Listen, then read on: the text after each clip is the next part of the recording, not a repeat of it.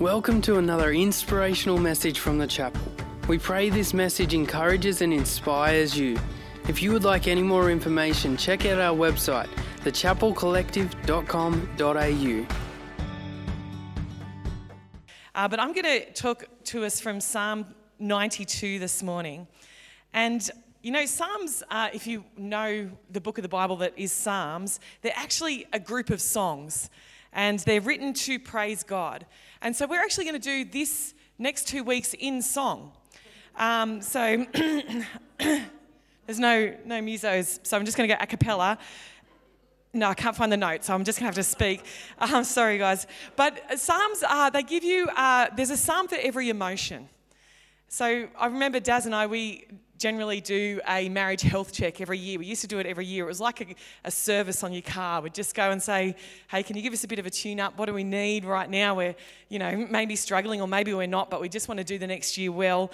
We haven't done it for a few years. I feel like our car is just driving around town at the moment, so we're not needing to, but we used to put it under intense emotional pressure, and so we'd need this very regular health check. And I remember I used to be a very emotional person. And at 41 years old, I find that I'm not nearly as emotional as I used to be. But our psychologist, our marriage counsellor would say to us, there's a psalm for every emotion. So if you find yourself in a certain way, go to the Psalms and you'll find in there someone who validates the emotion that you're feeling. Now, I don't know what happened. I don't know if life knocks you around a bit and you turn down the emotions because you find through disappointment or whatever that you put a few walls up. Or I don't know if I just got a bit mature. I'm not sure which one it was, or maybe it was a combo of both. But I actually find the Psalms a little bit harder to read now. I love the ones that are full of praise to God. But when I feel like, whoever has written it's having a big whinge, I'm kind of like, oh, all right, come on. But I read recently that the Psalms are broken up into 5 books. The book 1, and they're a group of a bunch of different Psalms, is personal. The book 2 and 3 is national. So they're talking from a national perspective. I didn't kind of realise that this psalm after psalm after psalm of lament was actually because they were going through something as a nation. And then book 4 and 5 are liturgical. That means that they're concerned with the corporate praise and worship of God's people. Now, COVID has given a bit of a sucker punch to the corporate praise and worship of God's people. I just give full gratitude and credit to Jem and Soph and all the worship leaders in the room for the way that they have to lead God's people through what feels like not much. But I feel like it's good practice in history. Excuse me. Sorry about that. In history, people used to get their tongue cut out as persecution for being Christians. So I just feel like it's practice for that. Are you still going to praise God if you can't sing? And so that's we all take the opportunity. So I'm going to read through Psalm 92. Now, most of the authors of Psalms are anonymous, but a lot will say by David or by certain musical groups. But Psalm 92 just says, a psalm, a song to be sung on the Sabbath day. A song to be sung on the Sabbath day. Now, that for them was Saturday, but it wasn't just a day of rest. It was a day where they would actually have corporate worship together as well. And it was a delight for them. It wasn't meant to be a duty. Now, obviously, some people would find it a duty. Anyone find singing a duty? Like, I have to? No one here? No one willing to admit it? Marie, you look like you were like smirking, but you're like a worship leader, so I'm not sure how to read into that. Not a duty, but a delight. The prophets would speak into this for the Sabbath. They would say that, you guys stop saying things like, we can't wait till the new moon's over or the sun sets so we can sell our wheat again. They'd say you're forgetting to actually delight in rest and in worshipping and praising God. That's what rest is meant to do. And I don't know how your Sunday looks or your Saturday looks, but I really want to encourage you to have a regular day of your week that is dedicated to rest and also to worship. Not just rest for rest's sake, but for worship as well. So let's read this whole psalm, Psalm 92. It starts verse 1. It is good to give thanks to God, to sing praises to the Most High. It is good to proclaim your unfailing love in the morning, your faithfulness in the evening, accompanied by a 10-stringed instrument, a harp, and the melody of a lyre. Lyre, L-Y-R-E. Verse 4, you thrill me, Lord, with all you have done for me. I sing for joy because of what you have done. O Lord, what great works you do, and how deep are your thoughts. Only a simpleton would not know, and only a fool would not understand this. Though the wicked sprout like weeds and evildoers flourish, they will be destroyed forever.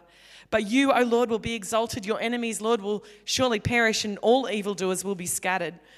You have made me as strong as a wild ox. You have anointed me with the finest oil. My eyes have seen the downfall of my enemies. My ears have heard the defeat of my wicked opponents. But the godly will flourish like palm trees and grow strong like the cedars of Lebanon, for they are transplanted to the Lord's own house. They flourish in the courts of our God. Even in old age, they will still produce fruit. They will remain vital and green. They will declare, the Lord is just. He is my rock. There is no evil in him. Well, let's just go through this psalm. It's so beautiful.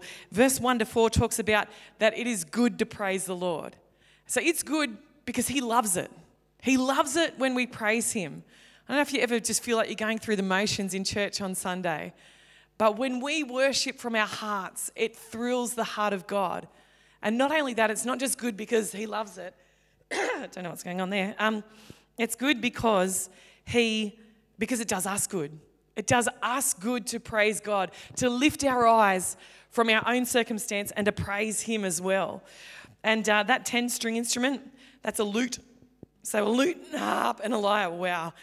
Everyone talk among yourselves.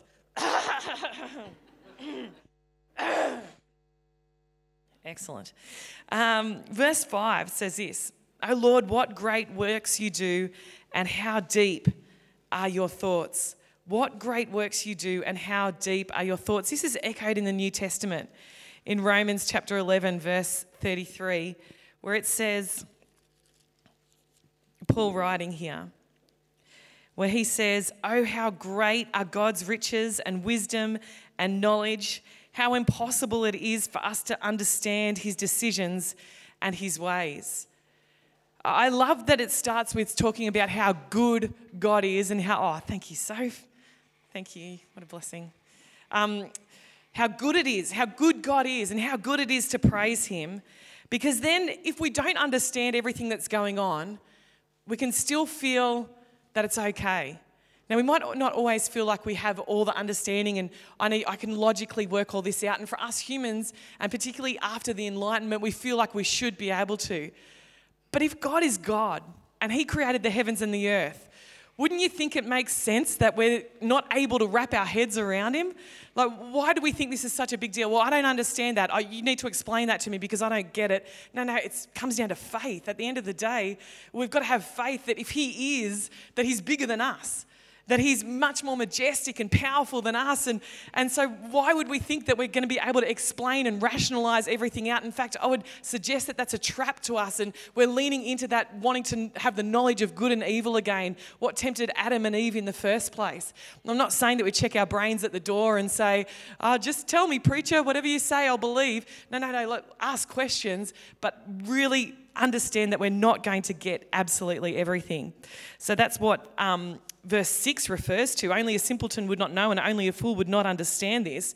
It's saying you'd have to be a bit stupid to not think, or to think that you're going to understand everything. He's bigger than us. He's better than us. He's more creative than us. He's more magnificent than us.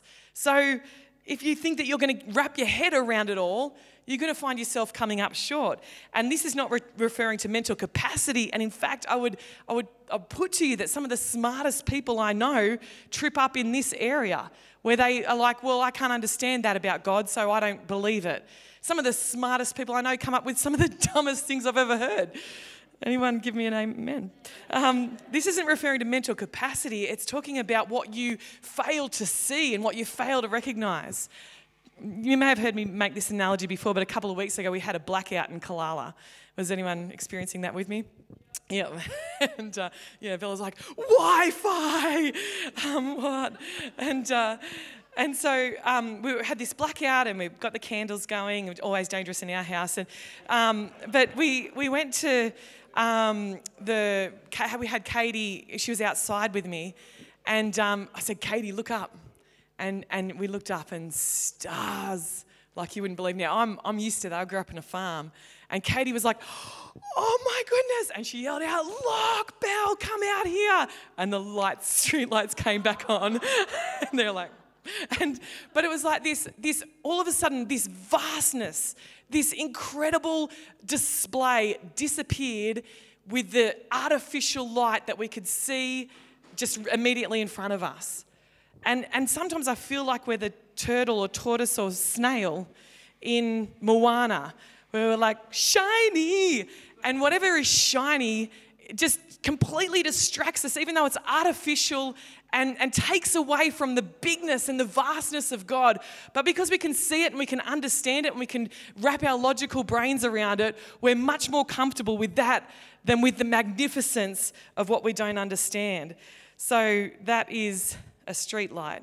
Let me read to you what Samuel Johnson, the scholar, said. Samuel Johnson, on those who ask no more of life than to be carefree. Oh, no, we better go to verse 7 first. Verse 7, though the wicked sprout like weeds and evildoers flourish, they will be destroyed forever. But you, O Lord, will be exalted forever. Your enemies, Lord, will surely perish and evildoers will be scattered. This is what Samuel Johnson says about people who just want to be carefree. They just want to live their life comfortable. It is sad stuff. It is brutish. If a bull could speak, he might as well exclaim, here I am with this cow and this grass. What being can enjoy better felicity? Now, I'd challenge that. I don't think a bull would ever use the word felicity. But he's saying, like that, if we're just happy to do whatever, just sit around doing what bulls do and eating some grass, then that's a less life. Sure, we might feel comfortable, but that's a less life. Now, here we go with the buts. You always got to look for the buts in the Bible. Where's Sandy Irwin? We love our butts in the Bible. I'm sure I saw her somewhere. Okay. Though the wicked sprout like weeds and evildoers flourish, they will be destroyed forever. But you, our Lord, will be exalted forever. So we're having this against each other, comparisons, that the evildoers, those who don't trust in God, they don't get to go forever, but God will be exalted forever. Your enemies, O Lord, will surely perish, and all evildoers will be scattered. Verse 10, but you have made me as strong as a wild ox. You have anointed me with the finest oil. And just as I'm about to wrap, because Daz focuses on the next few verses in his going forward, I love that the psalmist claims his inheritance here. The psalmist says, you have made me as strong as an ox. He exalts God, and then he says, but I'm pulling that down to me as well. And I declare that I am anointed, and I declare that I have a strength. Now, it doesn't say that, so I'm going to be comfortable and my life is going to be awesome, but it says I'm going to go through my life with a difference because of who God is.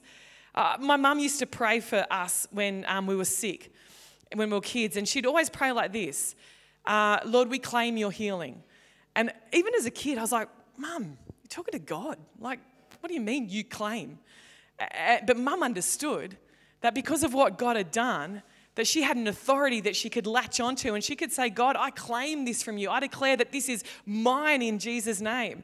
And this is what this psalmist is saying, that though everything around me might be going wrong, I claim your strength, God. I claim that I walk with your anointing, God. I claim that I go through my life in a different way to people around me.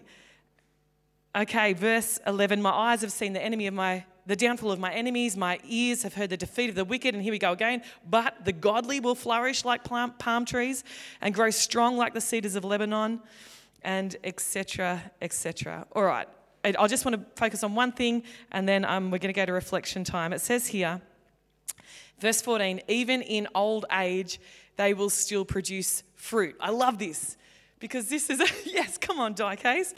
Because this is even speaking to a physical, and I'm moving away from Diecase now, a physical reality. Like, sure, we see old rich men with young wives who are able to go for a bit longer, but the physical reality is that as we go into old age, we no longer physically bear fruit. We become sterile. And we can have a debate about other things that are making us sterile right now. That'd be fun. But let's not. Because why? But old age equals sterility. But what the psalmist is saying, no, old age means we keep producing fruit. We can keep producing fruit. Actually, and I love this, they will remain vital and green. There's this picture of flourishing and life-giving nature of the way that we live even as we move into old age. And I would declare, Diecase, that is who you are. That you just, even as you keep going, you're like, okay, what more can I do? Who else can I reach out to? Who else can I help along the way? And that is still producing fruit, and that is the picture that the psalmist gives for all of us who would fear God and trust in his righteousness in Jesus' name. Okay, well, we're going to take 5 minutes now. For those of you who have never been to the chapel before, we tend to just chat around the table around something that we'd take away from that. But we recognise that some people come to church and don't want to talk to anyone. And so you most happily feel free not to do anything. You can go to the toilet, you can grab a coffee, you can scroll on your phone, and no one will talk to you if that's what you'd prefer. But otherwise, enjoy discussion for the next few minutes before Pastor Daz comes. Well, good morning, everybody. Let me bring you back. It's good to see you we're in the middle of school holidays now, aren't we? So it's good to see you on the school holidays. So my job in this service, if you're new to it, is to break it down to help you. How do I live Psalm 92? How do I live something on Monday? And so Bron's there to teach from it, and I'm there to make something of it that you can live. And so when I think if Bron had said we can just talk from the Psalms, the verses I'm going to look at would be right at the top of my list if I could choose all the Psalms. So when she said she was doing this Psalm, I went, well, this is going to be easy. Don't know how good it is, but I'm going to feel good about it. So we'll see how we go. But honestly, the verses we're about to reread, just a couple of them that Bron read at the end, they're really, if you were to say, what's my heart for you? What's my prayer for you? What am I hoping for you in this life? These verses capture it. This is how I pray. This kind of thought threads my preaching all the time. This is my prayer for you. When I think of my own kids, this is my hope for them, that this would be their reality. And the reason I am so passionate about it is I believe it. I believe that absolutely that the words of this passage of Scripture are God's intention for your life and for mine.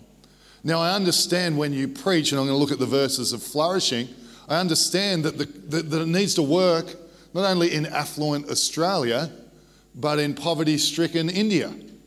And so it when it says flourishing, you have to take our mindset off it, our, whatever it is, mindset off it, and try and find the biblical perspective of it, which of course is near impossible to do. We all have context, we all have culture.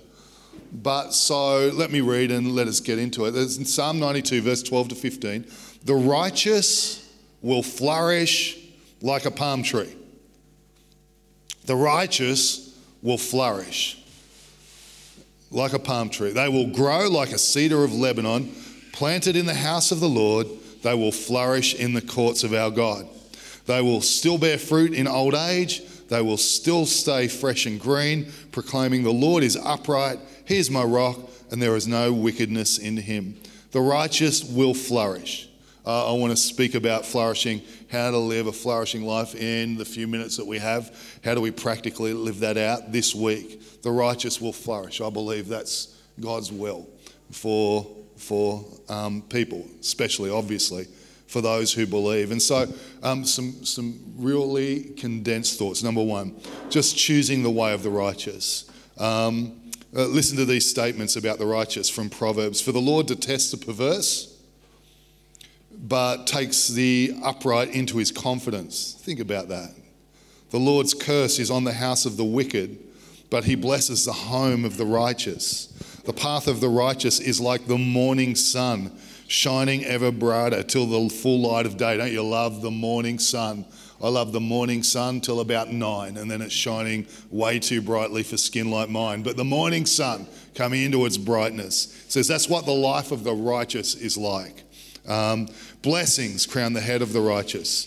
The wages of the righteous is life, but the earnings of the wicked are sin and death.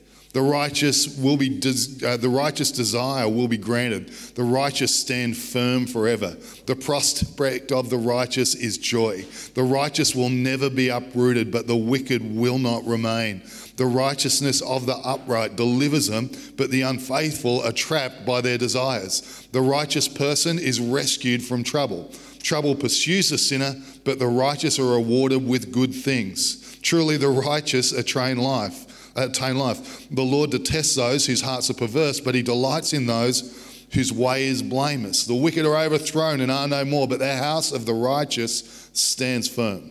The Lord is far from the wicked, but he hears the prayer of the righteous, the way of the righteous before God. And so obviously the righteous will flourish. The way of the righteous is twofold. It is the obvious, the one who has been made right with God. Romans chapter 3, well, made right with God by God. Romans chapter 3, verse 22 to 24. The righteous is given, this righteousness is given through faith in Jesus to all who believe. There is no difference between Jew and Gentile, for all have sinned, all fall short of the glory of God, and all are justified freely by his grace. The redemption that came by Christ Jesus. God presented Christ or Jesus as a sacrifice of atonement through the shedding of his blood to be received by faith. May we ever hold true that the gospel is the center. If you're a believer in Jesus, that the gospel is and remains and will be the center all the days of your life, that it would be the unshakable foundation that we cling to and trust in. Jesus' death at the cross, his penalty for our sins. Thank God for that. You know, just write down and pass to the person next to you your most recent sin. And just write down what it was, will you? And, you know, I'd immediately be uneasy about that. You can get confident and comfortable, but if I had to write down my most recent sin, and I'd probably make it up, which would make my most recent sin a lie. So what would you... God's made it right. He's the one that makes things right. And you and I in this moment, if we've put our trust in Jesus, couldn't be in a better place with God. We couldn't be in a more right standing place. Isn't that good to know if you've made that decision? No matter what's going on, that I'm there. And I love this quote. I'm just going to read it to you. Bron's quoted it many times, Timothy Keller. The gospel is this: we are more sinful and flawed in ourselves than we ever dared believe. Yet at the very same time, we are more loved and accepted in Jesus Christ than we ever dared hope. The Bible again. You see, at just the right time, when we were still powerless, Jesus died for the ungodly. And God demonstrates his own love for us in this, that while we were still sinners, Christ Jesus died for us. He, of course, has made us righteous. The righteous will flourish. But it's more than that in this context, isn't it? It's not just that we've been made right and declared righteous. It's those who live and walk in the way of the righteous. And it's important those two things come together. I see sometimes that people get confused, Christians get confused, and they think, why does it not work out? And sometimes it really is that though they might be saved, they're not pursuing the way of the righteous. And I'm not sure how all that works, and I'm not here to judge who goes to heaven and who doesn't. Well, God will work all of that out. But what I do know is there is the way of the righteous, and God's got more for us than to just spend our whole lives trying to draw us to go after him, but that he draw us in a way that surrender would then become him leading us. And there is an incredible place to live the way of the righteous, and it will flourish. Proverbs again, the righteous choose their friends carefully, but the wicked lead them astray. Proverbs 10:21, the lips of the righteous nourish many, but fools die for lack of sense. The righteous care about the justice of the poor, but the wicked have no concern. Like a muddied spring or a polluted well are the righteous who give way to the wicked. The righteous give without sparing. I thought it said without sharing. I'm thinking, no, that doesn't work. The righteous give without sparing. There's a way of living that is the way of the righteous that makes sense to us. And in the way of the righteous, we set up to flourish. Number 2. It says here, planted in the house of the Lord, they will flourish in the courts of our God. Now, if you've been around as long as me, you've heard there used to be famous sermons around this scripture all the time. And it's always about your local church.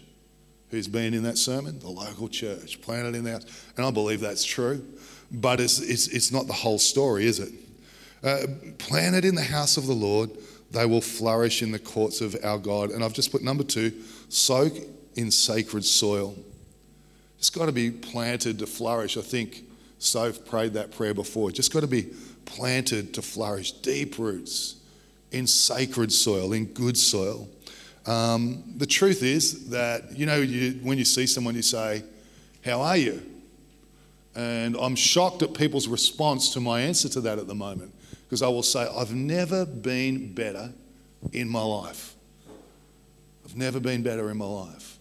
And it's true, I'm just in a fortunate place. I'm in a good season. And someone said to me recently, I said, "Darren, you always say that." I went, "Oh, well, no, I really, really mean I've never been better in my life than right now." And honestly, the only thing I can put it down to is that life is less chaotic, and I've got space on the fringes, and then I've got extended time with God in the morning. And it's the sacred soil in this season of my life that really I can say I've never been better across all of my days. Probably helps that we're not bankrupt. Probably helps that we're not broke. But deep down, I know that it's that. So, the sacred soil in your life, it's so vital to flourishing. I think we've got this image, Katie. Might have a wedding image there somewhere, I hope. And there we go. There's our wedding day. Yeah. Bronwyn Hillary Bonnell. There's my niece, Bree, who goes to our church. There's Julie Coleman. But look at the amazing Bronwyn Hillary Bonnell. And now what I noticed, I went to a wedding on Friday, and that wedding wasn't that different to mine. Stylistically, it was different. The venue was different. It was much funnier than my wedding. It was way less chaotic. We had over 300 people plus 70 kids. Yeah, I know. Who would do that? I can tell you who won't do it again if we ever renew our vows. Bron and I have said we will not be doing that again if we ever renew our vows. But what I noticed about that wedding and our wedding, and weddings in the time of Jesus, when Jesus turned water into wine and the church tried to turn wine back into water for the next 2,000 years, what I noticed about that is that whilst it all changes, some things never do. The vital, essential centre never does. You can go back 2,000 years and there'll be the vows before God. There'll be a party. And in a Christian context, there'll be the consummation of the wedding vows and what is meant to be sex for the first time with your spouse. Well, move forward to 1992 when I got married, it was still the same. Those 3 elements were still there, and you move forward to Friday and the wedding we're at, those 3 elements are still to be at the core of the Christian wedding, and they will serve us well till Jesus returns. And in the same way, the sacred soil, I feel like, is found in Acts chapter 2. They devoted themselves to the apostles' teaching. They devoted themselves to the apostles' teaching, to the breaking of bread, to the opening of scriptures, to gathering in the temple courts and from house to house in simplicity of heart. They broke bread, and they had meals, they had communion, they went out and prayed for people and prayed for healing and miracles and all of that. And they just continued to be generous and all the things that flow out. And I think the vital essentials of sacred soil haven't shifted in 2,000 years. The methods might and the modes might, but the vital essentials of sacred soil haven't shifted. And you and I, we need it, don't we?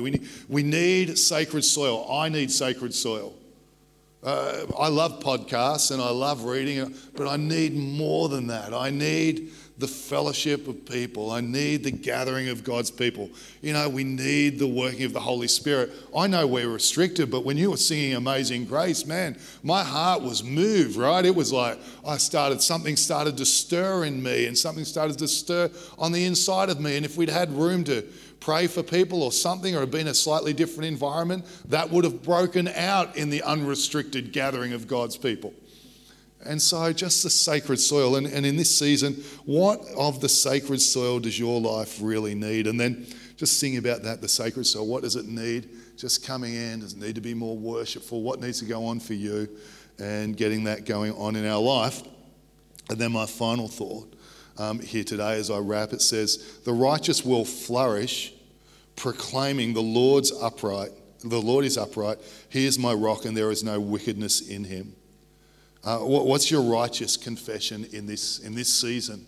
What does it need to be? What's the confession you need at the core of your life in this season? Because the righteous, it talks about the seasons, talks about being evergreen, being ever fruitful. But what's the confession you need in the season that you're in? I love this, Proverbs 28 verse 1. The righteous are as bold as a lion. The righteous are, in our confession, bold as a lion. Have you ever seen a timid lion? I was trying to think if I ever seen an image of a retreating lion. Now, they may exist, they probably do, but I've never seen it. I can't imagine a retreating lion.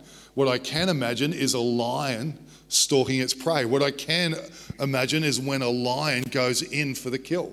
What I can imagine is a lion walking down an African, dusty track, standing tall and proud. Lions are bold by their very God-given genetics. I don't know how it works, but the righteous, the Bible says, are as bold as lions. And I think that in our confession, let's continue to have that. What does your life need in terms of a bold confession right now? Let's not lose that. We're living in a COVID period. Let's not lose a bold confession. Some people will say things. Sometimes I'll hear people say things like, the church doesn't care. God help me. Let that never be my confession.